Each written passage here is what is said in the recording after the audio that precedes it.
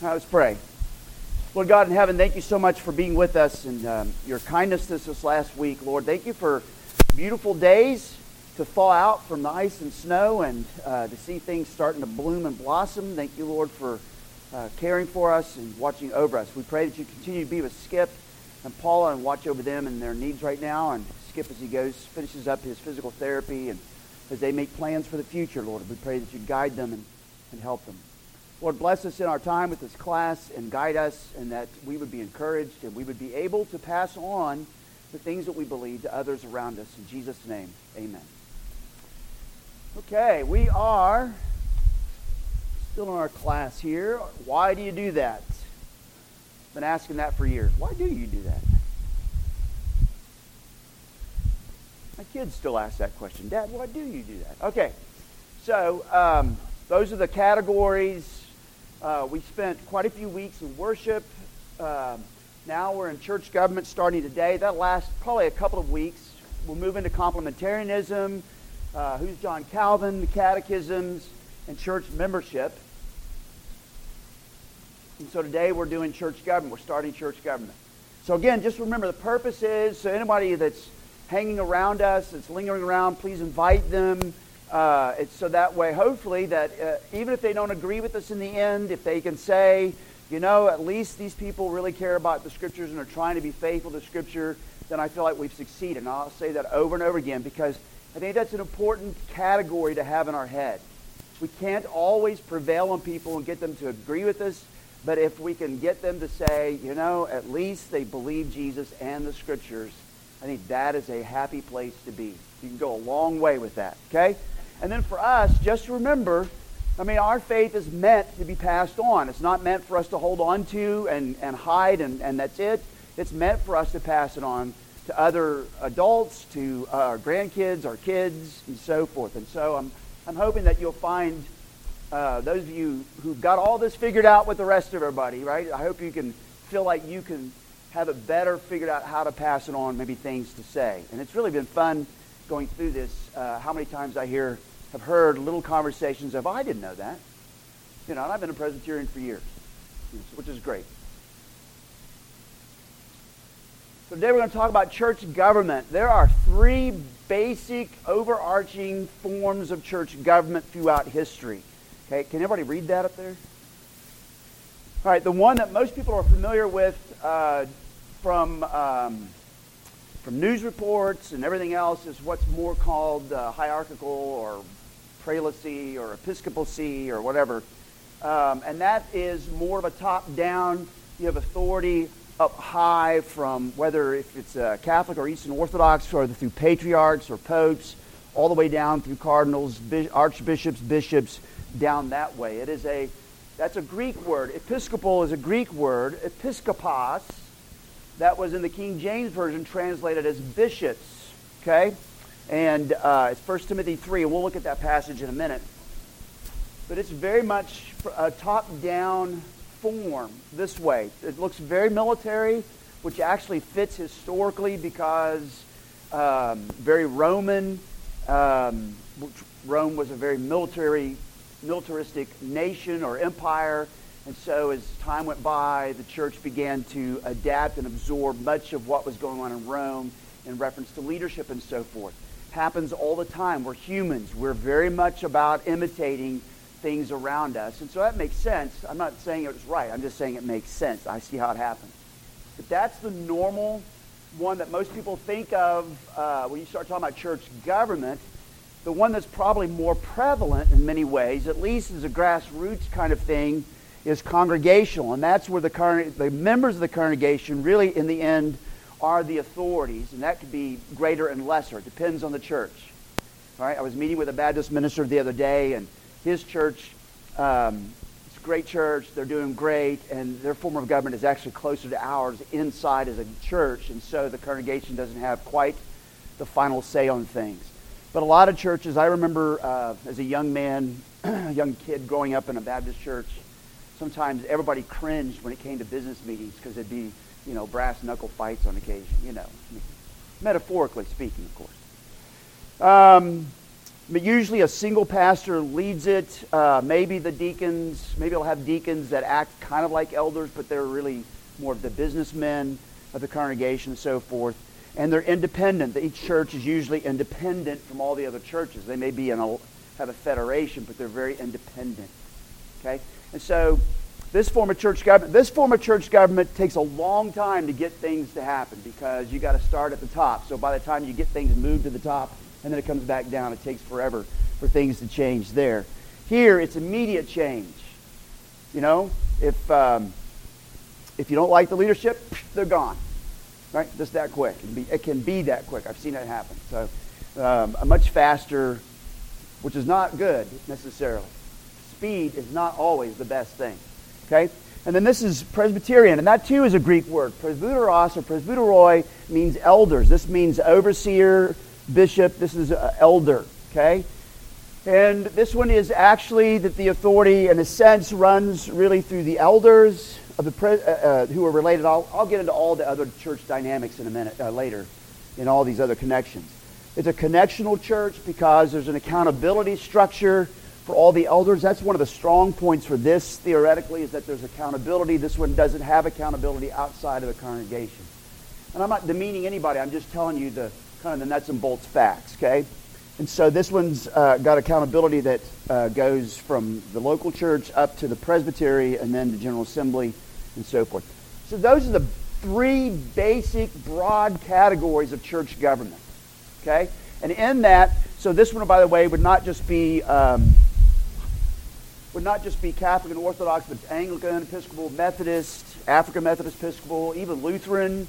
They follow more of this hierarchical, okay? And then those mostly Baptist and Bible churches, the congregationally Baptist and Bible churches and things like that, non-denominational. And then this is the Presbyterian. And this one would be the Christian Missionary Alliance.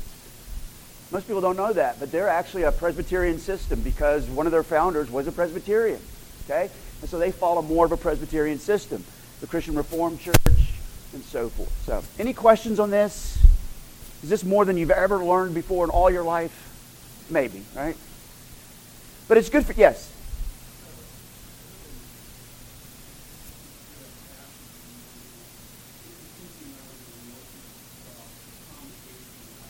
Yes. Yes. Yes. Yeah, congregational, the denomination, the congregational church, there's a couple here in town. They actually, theirs is a little bit, so theirs is kind of unique a little bit because it is a morphing or a conglomeration of both of these, Presbyterian and congregational in a sense. They're definitely congregational, but they have a little bit more connectionalism and theoretically some accountability above the congregation, but it's not real tight as far as I know. Okay? So like the Church of Christ, the United Church of Christ, not the Church of Christ that we came out of, but the United Church of Christ actually fits more of that congregational, what you're thinking of, that congregational aspect. All right, so that'll confuse you or not, I don't know. But hopefully that's helpful because you need to know those. If somebody's talking to you about decisions in your church. So this happened this last week. We were meeting, Wednesday. So I'm meeting for our regular monthly prayer meeting with some other fellow ministers from Baptist churches and other things. And so my Baptist friends are like, well, why don't you make these decisions faster? And so able to say, well, I know your context, right? And that's the way you function. This is the way we function. Oh, I didn't know that. So they didn't know that. So they didn't realize all the different levels of accountability. So, all right, any questions at all? All right, so within the Presbyterian system, I'm just going to give you this. And so this will help out, Tony, a little bit as you're thinking about what we mean by Presbyterian and so forth, right? So each congregation, you've got your congregation. And in a congregation, you have your elders. That's the E. That's not Eeyore. E, right? That's elders. E for elders, okay? And then the elders are leading the congregation, but the elders are connected to a regional body of other elders from congregations it's called a presbytery. Okay? And then so you have multiple presbyteries in a region. And so then the presbytery, which is these elders of these congregations, comes together as a general assembly. Okay, and so there's a level of accountability. There's people being talked to all along the way. I appreciate this diagram, by the way, because it's kind of lateral instead of hierarchical looking. So I really appreciate that. Okay, because like, for example, in our denomination, the General Assembly just cannot come down and say, you must. There has to be this other aspect here, going this route. This has to be some agreement here. So anyways, in our denomination, I just noticed some statistics. I went and looked on our denominational website, and these are the 2020 statistics, okay? So we have 1,580 congregations and 380 mission churches. Okay, that was as of 2020. All right? The only number of elders that we're actually keeping tally of, which is unfortunate, but I understand why, is just teaching elders. That's pastors. And we have 5,117 in our denomination. Excuse me. So if I understand correctly, ruling elders throughout the denomination is at least equal to how many pastors we have or higher. So I'll give you an example. In our presbytery, we have like 96 ruling elders and 40 teaching elders. So the ruling elders outnumber the teaching elders. I went through and counted them up the other day. And so if that runs pretty standard throughout the denomination, then that's fairly normal. So it'll be anywhere from an equal number of ruling elders to higher overall. Okay? And so that's that. And so then we have 88 presbyteries. So they go throughout the U.S. They're just different regions. They're really regionally oriented. Okay, so like ours, Hills and Plains Presbytery, covers all of Oklahoma and northwest Arkansas, from Fayetteville up to Missouri, and then right in Joplin, Springfield, Missouri. And that's our presbytery. Okay, and then right next door is Covenant Presbytery, which runs forever. I mean, it goes into Nashville, from that part of Arkansas all the way into Nashville and part of Mississippi. So these are more regionally. Okay, and then of course we have only one General Assembly. Dun, dun, dun, dun. Okay. Any questions on this? Anything I can clarify? Does that make sense? Yes.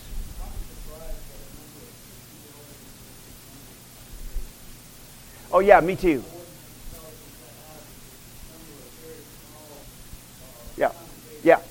Yeah, I was surprised when I saw it, but I remember when I was in seminary, I remember Ligon Duncan telling us that we have a glut of pastors in our denomination.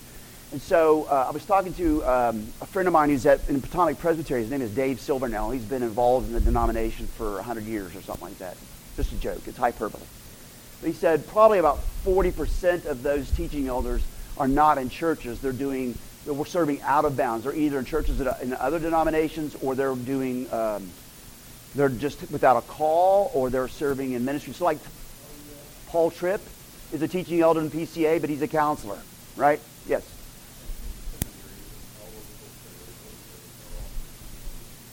Many times, not always. Yeah. I remember when I was in RTS, only about 3 or 4 of the professors were ordained. The rest weren't. And Ligon Duncan, when he became somewhere up in the hierarchy of RTS, Reformed Theological Seminary, he said all of our professors need to be ordained, and then they need to serve in churches. So they were actually serving in small little rural churches, most of them. I assume it's still the same. But yes, you're right. You're absolutely right. So they're not necessarily in churches. But we have a plenitude of people who are ordained as pastors. Yes.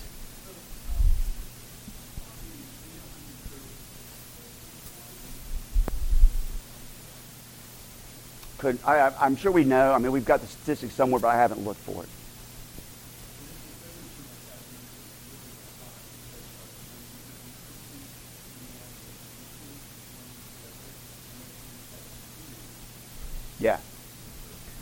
Yeah. So if you were to take out 40% of that 5,100 and then start going back down. So some churches, like Park Cities, for example, has like 4,000 teaching elders or something. It's a joke. But I think they probably have 20 or something like that. And then they have about 20, if I remember correctly, they have like 20 elders, ruling elders on their session as well. So they try to equal it out. But then most churches, and as a denomination when we started, most of our churches were probably about 100 or less in just number. And so, just the finances, they could only support one, and then you'd have 2, 3, 4, 5 ruling elders and so forth.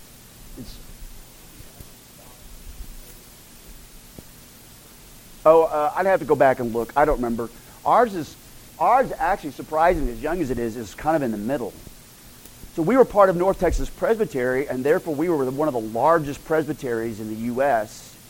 And so when we petitioned to start our own presbytery and pull out of North Texas Presbytery and a little piece of Covenant Presbytery, it was great. The denomination was happy. Both presbyteries were happy because it actually trims them down a little bit. Our presbytery, about 22. Yeah. And we've got, is Joplin particularized yet? Yeah, it is. Okay. So so there's King's Cross, is that 3 mission churches? The King's Cross, that's 1 mission church. We got three mission churches on top of that. So, but that mission churches don't normally have elders. They're borrowing elders from other churches. Okay, 22 is counting the mission churches. So we actually have 19 particularized churches. Yes?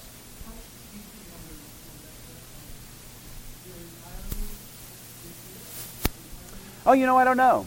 I just looked at the statistic. There you go. And by the way, Wes is our Presbytery State Clerk. Heritage is taking over Hills and Plains Presbytery, I want you to know. I'm the AC chairman. He's the State Clerk. All right, so does that help out any? Kind of give you a picture? Okay. I didn't see any heads nod or sleep or dawn off or anything. So let's talk about church government. And this is I just found this sign. I thought this was funny. But there's a place and a value of this. When you go local, you grow local. I just thought that was pretty cool. And that's kind of what you have in biblical church leadership. So we're going to run through these scriptures really quick, as fast as we can, starting with the Old Testament. Understand, there's so much more I could tell you. I could show you other passages, but we're just going to run through these. So let's start with Exodus chapter 18.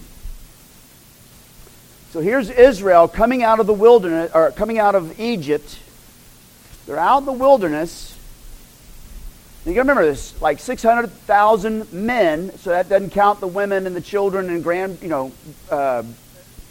and children and any stragglers. There's actually stragglers too. So if you double that, you got at least 1.5 million or more people. Okay, that's the size of the greater Oklahoma City area, population-wise. Right, and Moses is leading them, and he's the only leader at this point.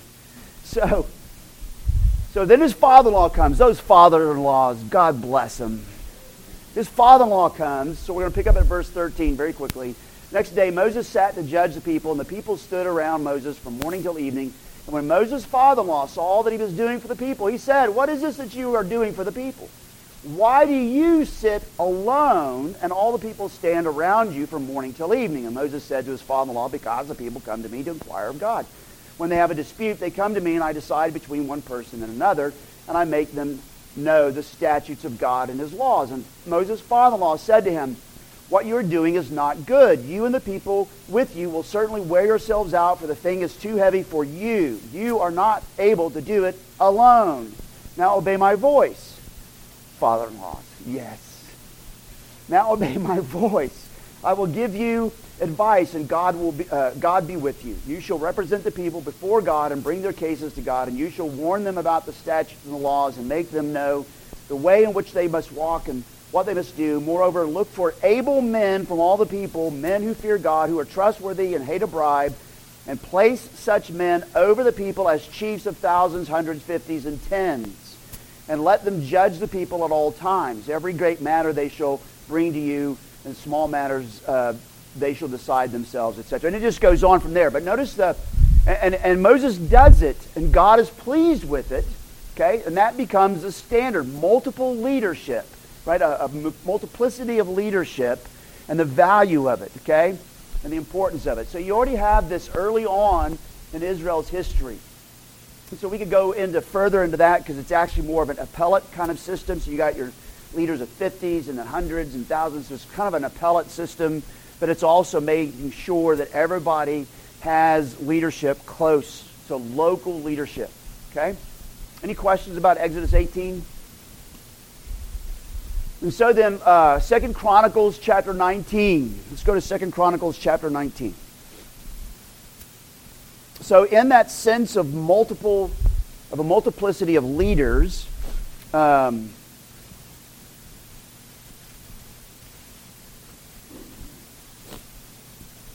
this is some years later, and Jehoshaphat is reforming Judah.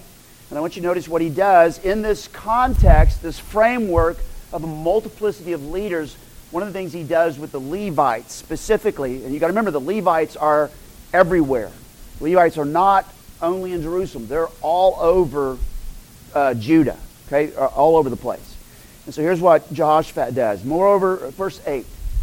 Moreover, in Jerusalem, Jehoshaphat appointed certain Levites and priests and heads of families of Israel. So do you hear kind of the multiplicity and the areas that they're covering? To give judgment for Yahweh and to decide disputed cases. They had their seat at Jerusalem, and he charged them, thus you shall do in the fear of Yahweh and faithfulness and with your whole heart whenever a case comes to you from your brothers who live in their cities concerning bloodshed law, commandments, statutes, or rules, then you shall warn them that they may not incur guilt before Yahweh, and wrath may not come upon you and your brothers. Thus you shall do, and you shall not incur guilt. And behold, Amariah the chief priest is over you in all matters of Yahweh, and Zebediah the son of Ishmael, the governor of the house of Judah, in all the king's matters. And the Levites will serve you as officers. Deal courageously, and may Yahweh be with the upright. Again, just the point I'm getting across is the multiplicity of leaders, and the leaders are judging, but they're also, you have to go read the rest of that chapter, they're also involved in teaching and making sure that all the people in their sphere of influence know the law of the Lord and so forth. Okay? So yeah, I'm just trying to give you the sense that from the Old Testament you have this principle of multiple leadership, and it's local. Okay? It's not off at a distance somewhere. Okay? Does that make sense? Everybody okay with that? All right, so let's do this then. It's gonna be a little mental exercise. Go to James 2. So you come to the New Testament. James and Galatians were probably the first two letters written in the New Testament, very likely. James was probably even just a little bit before Galatians, possibly. So James is writing to primarily believers who are Jewish ethnically. And so it's very interesting. And you won't see this unless your translation translates it this way, so I'll point it out as we go along. So I'm going to read chapter 2, verses 1 through 4. My brothers, show no partiality as you hold the faith in our Lord Jesus Christ, the Lord of glory. For if a man wearing a gold ring and fine clothing comes into your assembly. Does anybody have a different translation for that word assembly? Verse 2, James 2, verse 2. Is everybody using the ESV? Are we all using one translation? That's one. I'm getting ready to throw some Greek. The Greek word for assembly is synagogein. Synagogue. When they come into your synagogue. Okay? So if a man wearing a gold ring and fine clothing comes into your synagogue, and a poor man in shabby clothing also comes in, and if you pay attention to the one who wears fine clothing and say, sit here in the place, while you say to the poor man, you stand over there, sit at my feet, have you not then made a distinction among yourselves, and so forth. The point I want to get across here is I want you to notice that the early church was even called, their assemblies were called synagogues. They followed a synagogue pattern. We know historically, it doesn't take much to go look it up, we know historically that in each synagogue, in each synagogue, there was a multiplicity of local leaders. Okay? There was a little bit of a hierarchy because you have the ruler of the synagogue, but you also have elders of the synagogues. But you still have a multiplicity of leaders. And so you will never see anywhere in the New Testament where it defends the need to have multiple leaders. Nowhere. You can go from Matthew all the way to Revelation. It never says, now look, here's the reason why you need to have multiple leadership. The reason that is because it was already brought in and assumed as the New Testament was established. Does that make sense? It was already assumed because that was what was in place in the synagogue. You have Old Testament precedent, and so they just brought it in because this is the biblical pattern from the Old Testament through to the New. Does that make sense? So there's not going to be any defense of the need for having multiple leaders because that's already in the DNA. Okay. Did I bore you to death with that? So, Let's go then to Acts chapter 14. I just want to show you some of this, and then we're going to move and talk specifically about the two, if you want to call them offices, we'll talk about offices. So in Acts 14,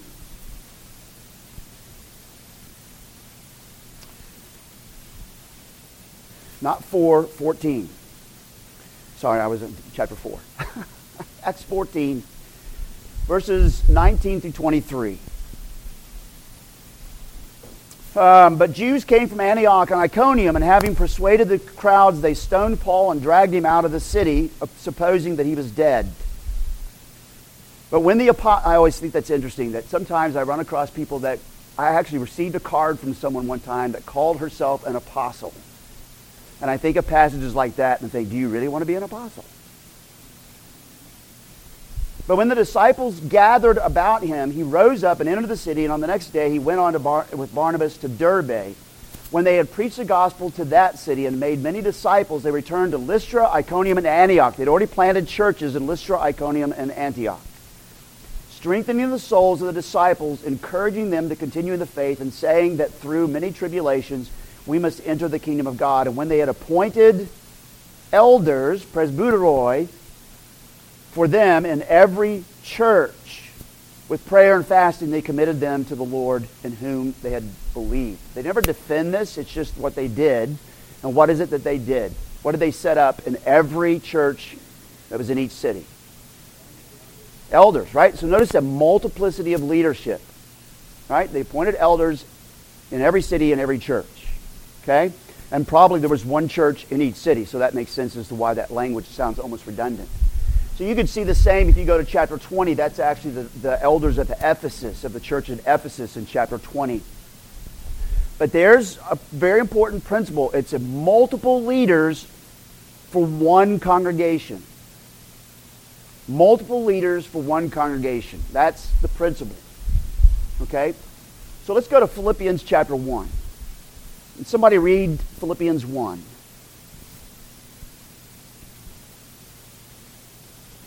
Who will read Philippians chapter 1, verse 1?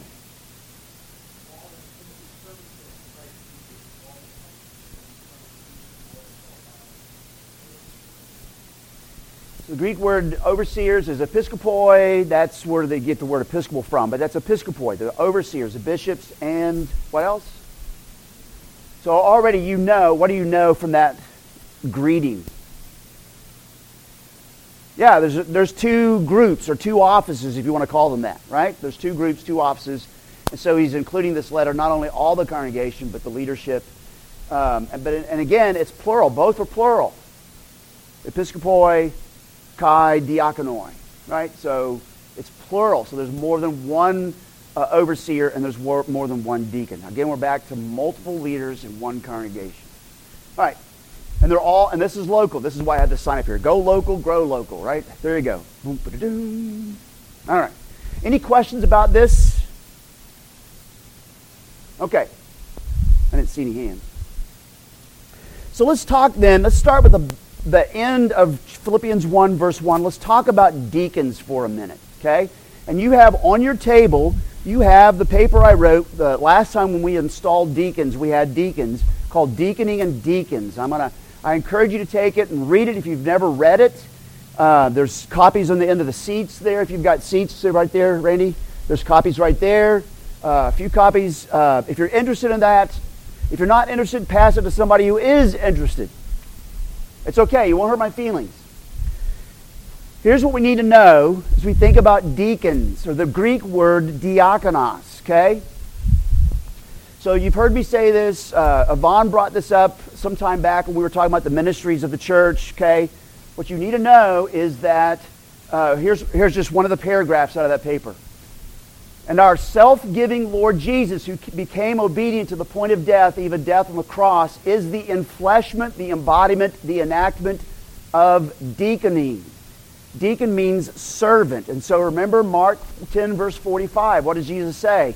For even the Son of Man came not to be diakonethonai, did not come to be deaconed, served, but to serve, diakonesai, and to give his life as a ransom for many. Jesus is the epitome of deaconing.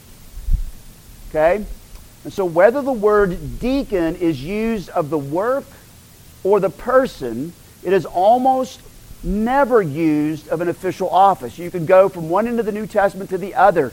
It is almost never used of a specific office. It is almost always used of action. Okay? Almost completely... I just got lost. Whether the deacon... Yeah, it's almost completely used for occupation, not for position... for occupation, sorry. Not office, but occupation. Not for position, but for practice. Not for... it's not a focus on a label, but labor. It's the kind of thing we do, okay? It's almost always and overwhelmingly used of service. Gospel-centered, Jesus-shaped, Mark 10:45, Jesus-shaped service offered to God and for God's people. It's service offered by men, women, girls, boys, ministers, leaders, and members. We are all, because of Jesus, we are all deaconers, deaconing in God's world rescue operation. And that's a super important point. Okay? That's the first thing I need to say, is that all the way through the New Testament, sometimes Paul calls himself a deacon. Sometimes he calls Timothy a deacon. Sometimes there's a woman in Romans 16 who's called a deacon, right? There's all these people called deacons, but when you put it in context, you realize it's talking about acts of actually serving. Okay? Almost never is it referring to an office. Now, why am I making a big deal out of this? Because, first off, you're all ministers. If you belong to Jesus, you are all deacons in that sense, right? We're all deaconers. We are all meant to serve. There's no room in Christ Church, and there's seasons of life things, don't get me wrong here, but there's no room for us to sit back and be sideline coaches to tell everybody else what to do while we sit back and criticize or whatever. We're all to be engaged. We're all to be deaconing. Why? Because I did not come to be served, but to serve, to deacon, and give my life as a ransom for many. So we've got to have that principle in place before we can even talk about what the body of deacons is all about. Okay? Does that make sense? Okay. Any questions about that before I move on? I do have an end goal here. Okay. There are, there are two places, 1 Timothy 3 and Philippians 1, that actually talks about the office of deacon, actually mentions the office, an actual body of deacons. Okay? Again, it's Philippians 1, verse 1, and 1 Timothy 3, verses 8 through 12 or something like that. Oh, 13. There it is. It'd be good if I just read my own thing here. And so, this is only those two places. And you need to remember that, because sometimes people will pull in something where it says deacon, and in the context it's referring to acts of service, not an office. And I would pose that would be Romans 16 about Phoebe. She was not a deaconess in an official capacity. She was actually, it says, Paul goes on to say, she was actually a woman who deaconed, who served by being someone who provided funds and hospitality for the apostles and so forth. Does that make sense? I think it's important to pick up. So let's look at 1 Timothy 3 for a minute. If you have questions, just jump them in there. It's okay. So we're down at verse 8. So deacons, so he just got done talking about elders. We'll come back to chapter 3 in a minute. But he just got done talking about bishops or elders, and now he says deacons. So now you know he's talking about a specific office of deaconers, a specific set apart, designated body of deacons. Deacons likewise must be dignified, not double-tongued, not addicted to much wine, not greedy, not for dishonest gain. They must hold the mystery of the faith with a clear conscience, and let them also be tested first.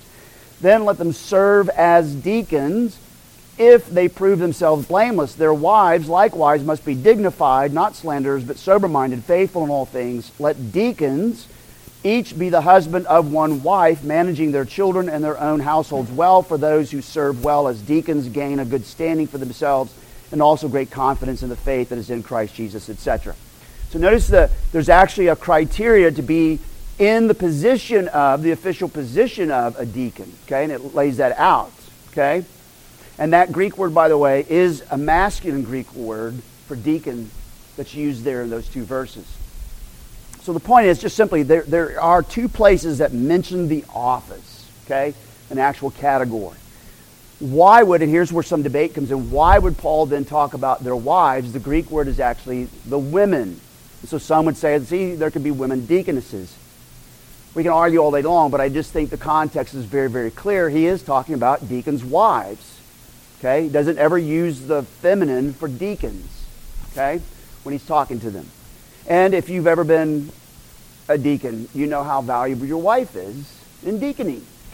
Sometimes they're just things that you shouldn't do. And your wife is really helpful. Right? That's all I can tell you. Right? And that's just the case. All right? So it makes good sense. Okay? So here's what I go on to say.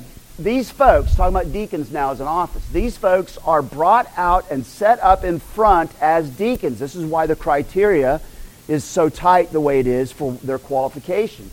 They're set up in front as deacons. They embody the deaconing of the congregation. They exemplify gospel-centered, Jesus-shaped service offered to God and for God's people and help the deaconing congregation to deacon better. They serve by leading their fellow deaconers. They serve by leading their fellow deaconers, ministers, elders, members, women, men, girls, boys and girls, into deaconing in a Jesus-shaped way. Leadership, it's good to have leadership, right? I mean, if we just went off and just do your own thing, it could just be messy, right? It's good to have leadership. Deacons are that leadership in deaconing. That's why that office is there. And what does that mean? How that sets up for their tasks and their purpose. Okay, is they're actually leading from the front the congregation to deacon. Does that make sense? That's a simple way to put it. Okay, any questions about any of this very quickly? Yes?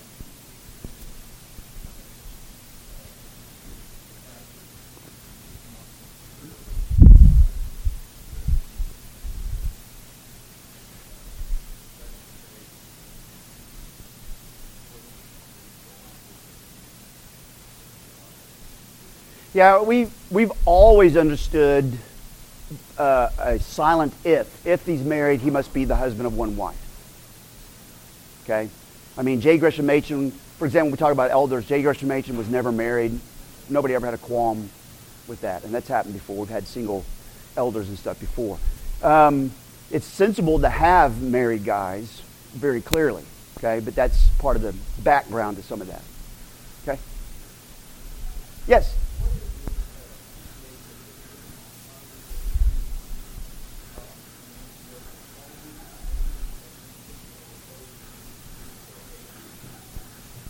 Oh, thanks, Mike. I appreciate you opening up that can of worms. You're wonderful. Somebody don't let him slip on ice outside or anything, okay? Yeah. Yes. Yes. There's some here in town. There's one here in town, and they won't ordain deacons, so that way they can appoint women and men. And officially, as a denomination, we would say you have to have deacons. Now, if you want to say we appoint you in a diaconal capacity, that's even in our BCO. The deacons are supposed to actually draw people in to help them do this deaconing, right? So whatever, the title is confusing. They probably, I would say they shouldn't use that because it confuses things horribly, okay? But I think part of it is because I think this is where I'm going with this, and I'm not right with everybody, but I know that part of it is because we have forgotten that all of us are supposed to be deaconing. And everybody's so animated towards an office. I've got to have a title to be important. Well, baloney. I've got a title. I've got several titles. I ain't no important. You know what I'm saying? It's important. It's significant for us to recognize. And when we get into complementarianism, or actually probably next week, we'll talk a little bit more about hierarchy. But part of the problem is that as Americans, we have a love affair with democracy, and we want to democratize Jesus' church, and so everybody should have the exact same everything, because we want to be egalitarian about everything. We have no concept that actually Jesus has set up something a little bit more hierarchical. There's the other problem. So yeah, does that answer your question? Thank you. Can you put that lid back on those worms? Anybody else? Okay. All right.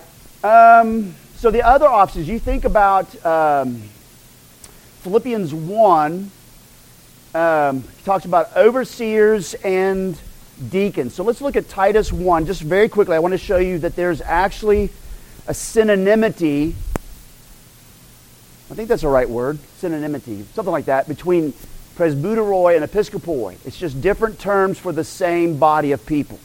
Okay? So let's look at Titus chapter 1. I'm going to start at verse 5. He tells Titus why he left him on the island of Crete. And he says, verse 5, this is why I left you in Crete, so that you might put what remained in order. So here's one of the things that remains that needs to be put into order. And appoint presbyteroi, elders in every town as I directed you. So notice, plural elders in a church in one location. If anyone is above reproach, the husband of one wife, and his children are believers and not open to charge of debauchery or insubordination, for, that's a connecting word, for, so what he said about the presbyteroi goes along with the episkopoi. For an overseer, as God's steward, must be above reproach.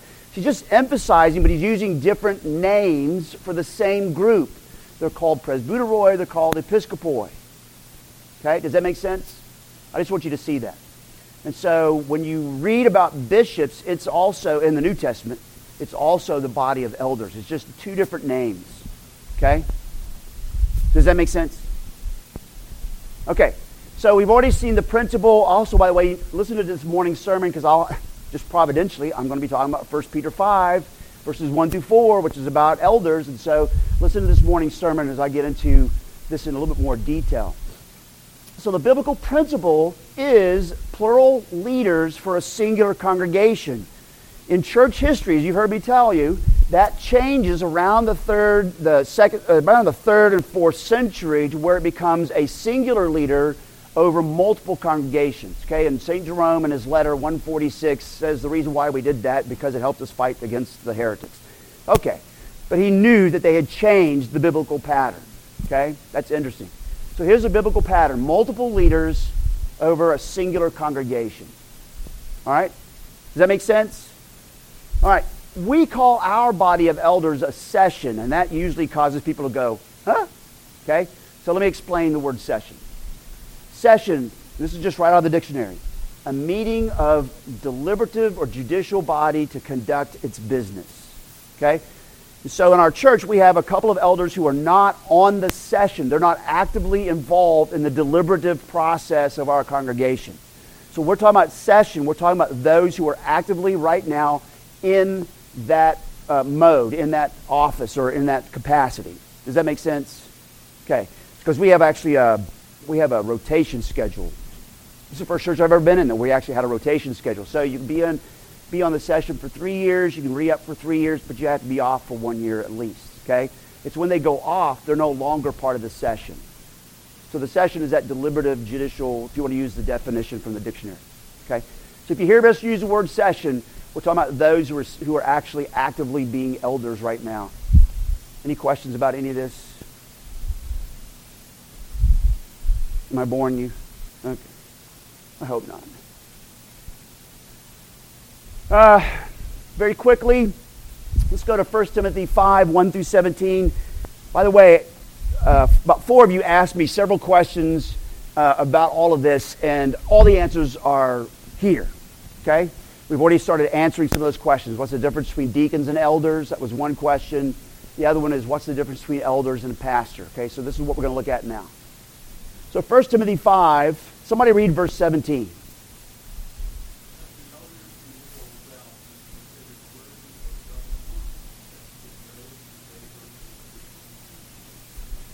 So a way that we've always understood that is that Paul is referring to the body of elders, and in that is a division of labor. Okay? There are those who are primarily focused on preaching and teaching, and so very much proclaiming the gospel and thus dispensing the gospel sacraments. And then there are those who are primarily leading and guiding and ruling in several ways. So a little, not necessarily artificially, because it's actually meant to reflect 1 Timothy 5, verse 117, or 1 Timothy 5:17. We call the two types of elders in a session. We call them teaching elders and ruling elders. So I'm a teaching elder. Alan and Scott and Neil's in a Sunday school class. Neil and Bill Rui, they're ruling elders, okay? So we just make that distinction. It's a division of labor distinction. Does that make sense? Thank you. Okay. Very good. So when you hear those terms, that's what we're referring to. Sometimes we'll just say pastors and elders, but we're still talking about the same body of leaders. Okay? So I've mentioned this before. I just want you to know that this was pretty much the polity, the church government for several hundred years after the New Testament, from the New Testament on. So for example, I'm going to quote to you from Ignatius of Antioch as he wrote a letter to the Trailians. This is about 110 AD. Okay? So he's talking to one church, the Trailians of the Christian, the church at Trailia. Similarly, let everyone respect the deacons as Jesus Christ, just as they should respect the bishop, who is a model of the Father, and the presbyters as God's council and as the band of the apostles. Without these, deacons, bishop, elders, without these, no group can be called a church. And all the way through Ignatius's letters, what you see is you see basically what we actually practice. We don't use this language this way, but this is what we practice, right? So probably the preacher, the teaching elder, was called the bishop by this point, while the rest of the elders were called presbyters. Well, we've done the same thing, teaching elders, ruling elders, whatever. But notice what he's talking about. In a local church, you don't have a real church, a local church, until you have deacons, elders, and then he talks about the bishop, the preacher, let's say, okay? But I want you to see early on, the idea was not the bishop was over multiple churches, right? And the presbyters were not over multiple churches. It was multiple leaders in a single church. And it was that way a long time. Does that make sense? Okay. I'm baffling. Am I baffling you? I got it. Okay.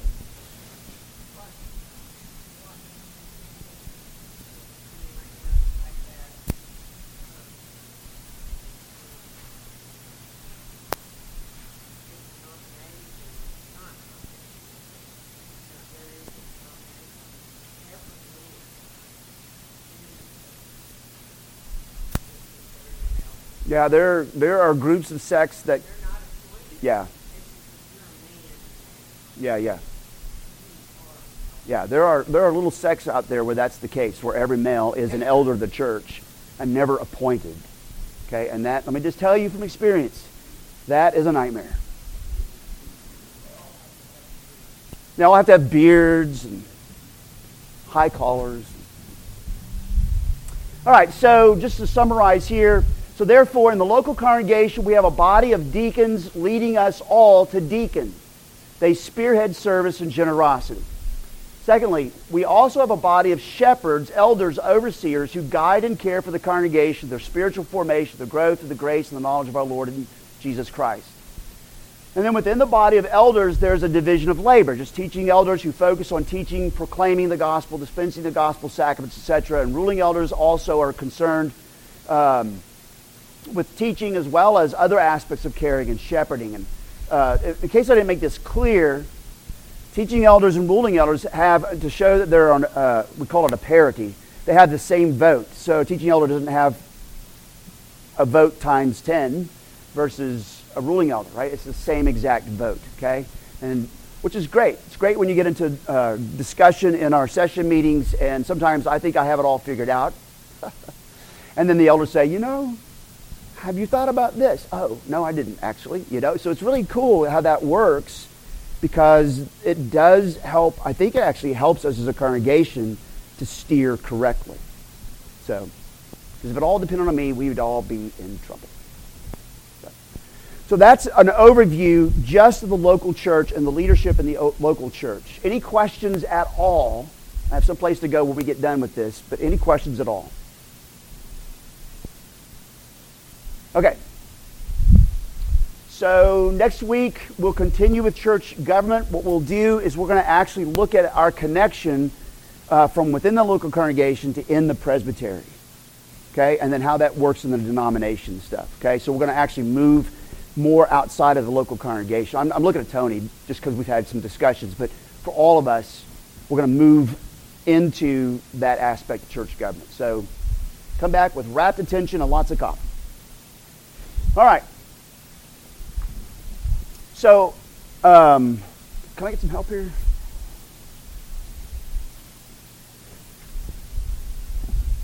So this is...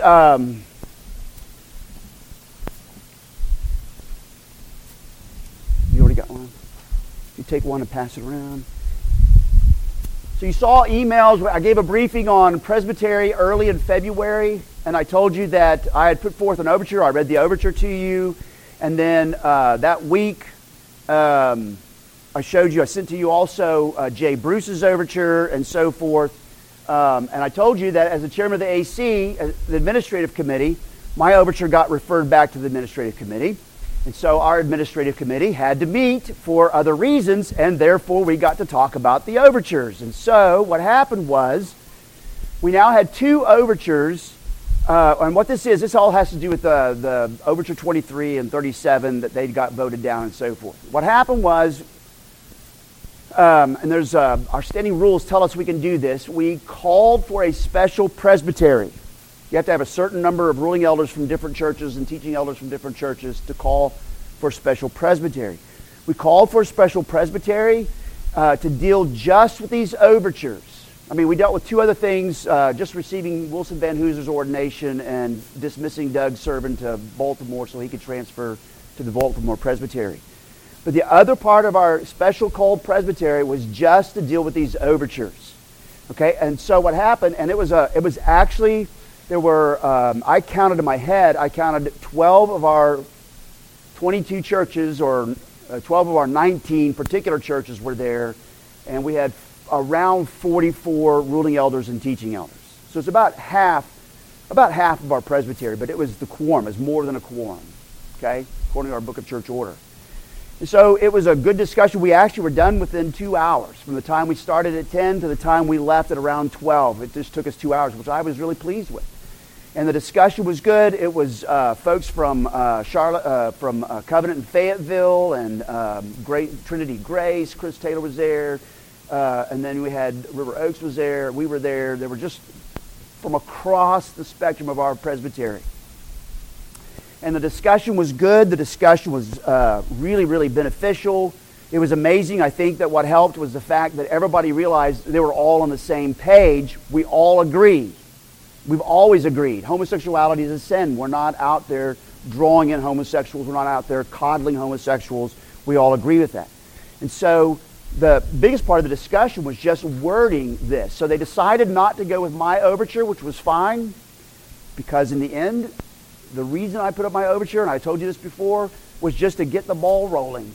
And I succeeded. Woo! Got the ball rolling. Okay? Here was the result. This was Dr. Jay Bruce's overture. He's at Covenant in Fayetteville. He's a professor also at John Brown University. And you can read all the whereases. I will not read those for you, but I would encourage you to read them, because what he does is he draws from Scripture, and he also draws from the ad interim committee on human sexuality that was approved at last General Assembly. He draws in fact, the overture he came up with is almost... I think almost every sentence comes right out of that report.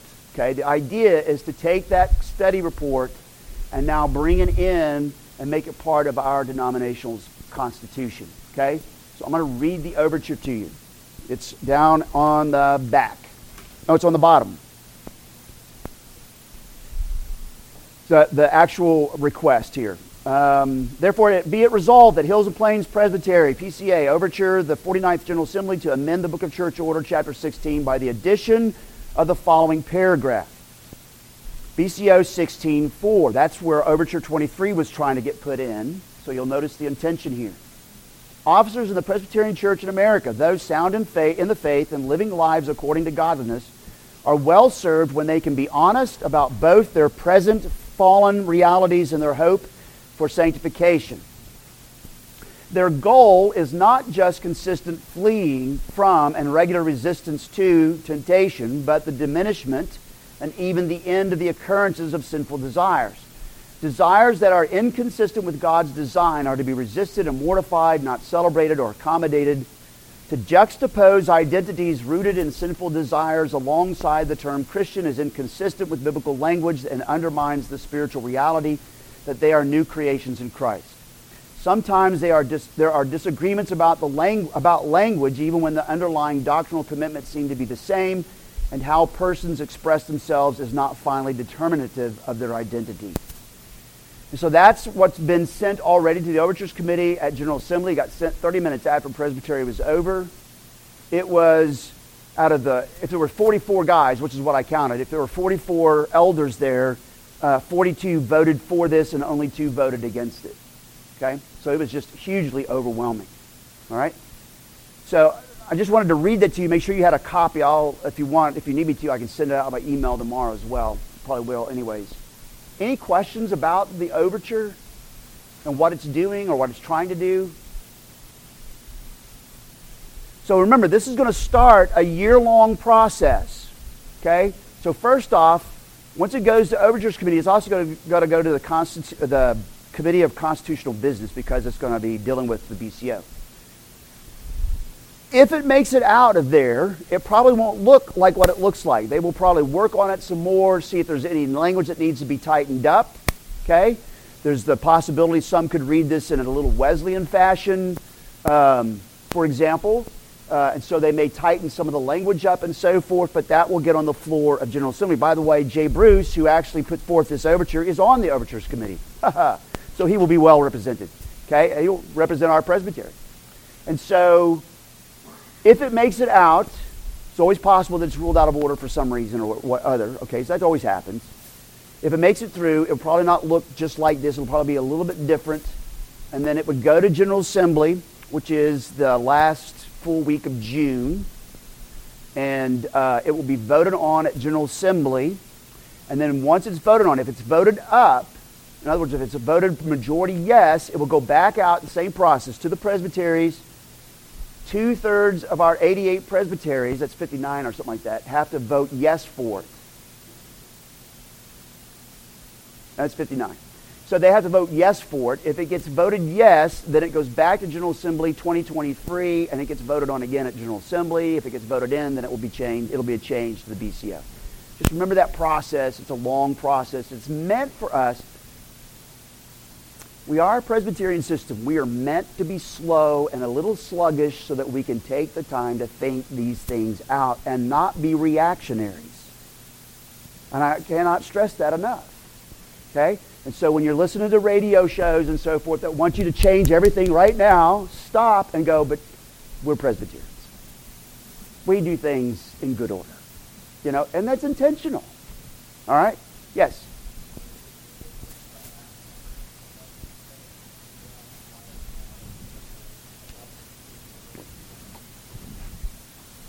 It's summarizing you have to go back and read the ad interim committee's report on human sexuality.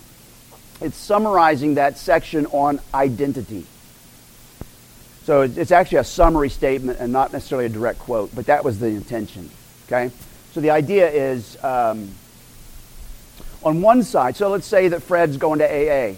He doesn't go to AA, but let's just say Fred goes to AA. Well, if you've ever been to AA, Fred then always introduces himself as, "Hi, my name is Fred, I'm a recovering alcoholic."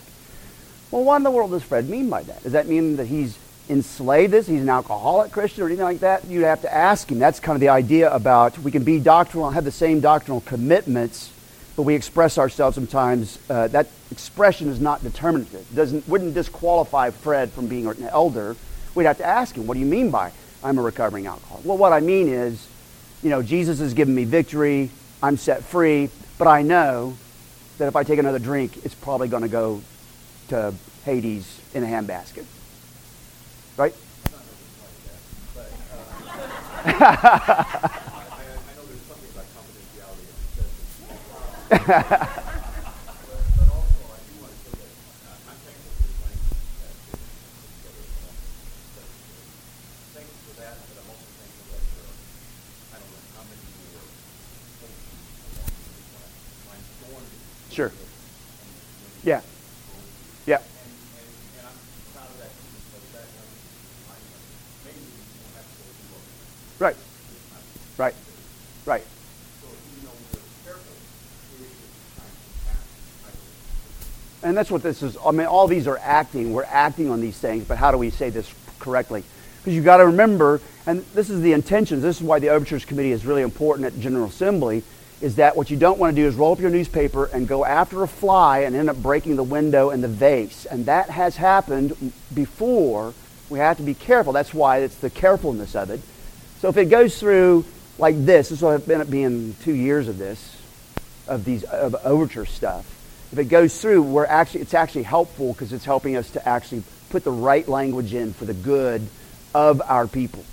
Does that make sense? And that's really important. Yes, Lee. Sometimes at the end of this process, it's more than entertaining to go back and look what the addition Oh, yeah. were. Yeah. Sure. It's almost an embarrassment at times to go Yeah, yeah. Yeah. Yeah, yeah. I love it. So, yeah. Does that answer your question, Andrew?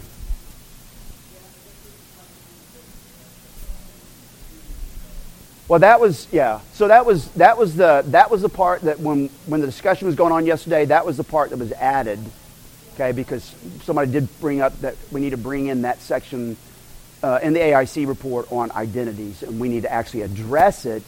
And so, was it the best language, perfect language? No, and that's what we're hopeful as well. So we already approved it, sent it to the General Assembly, and we're hoping that engagement will help us take care of that.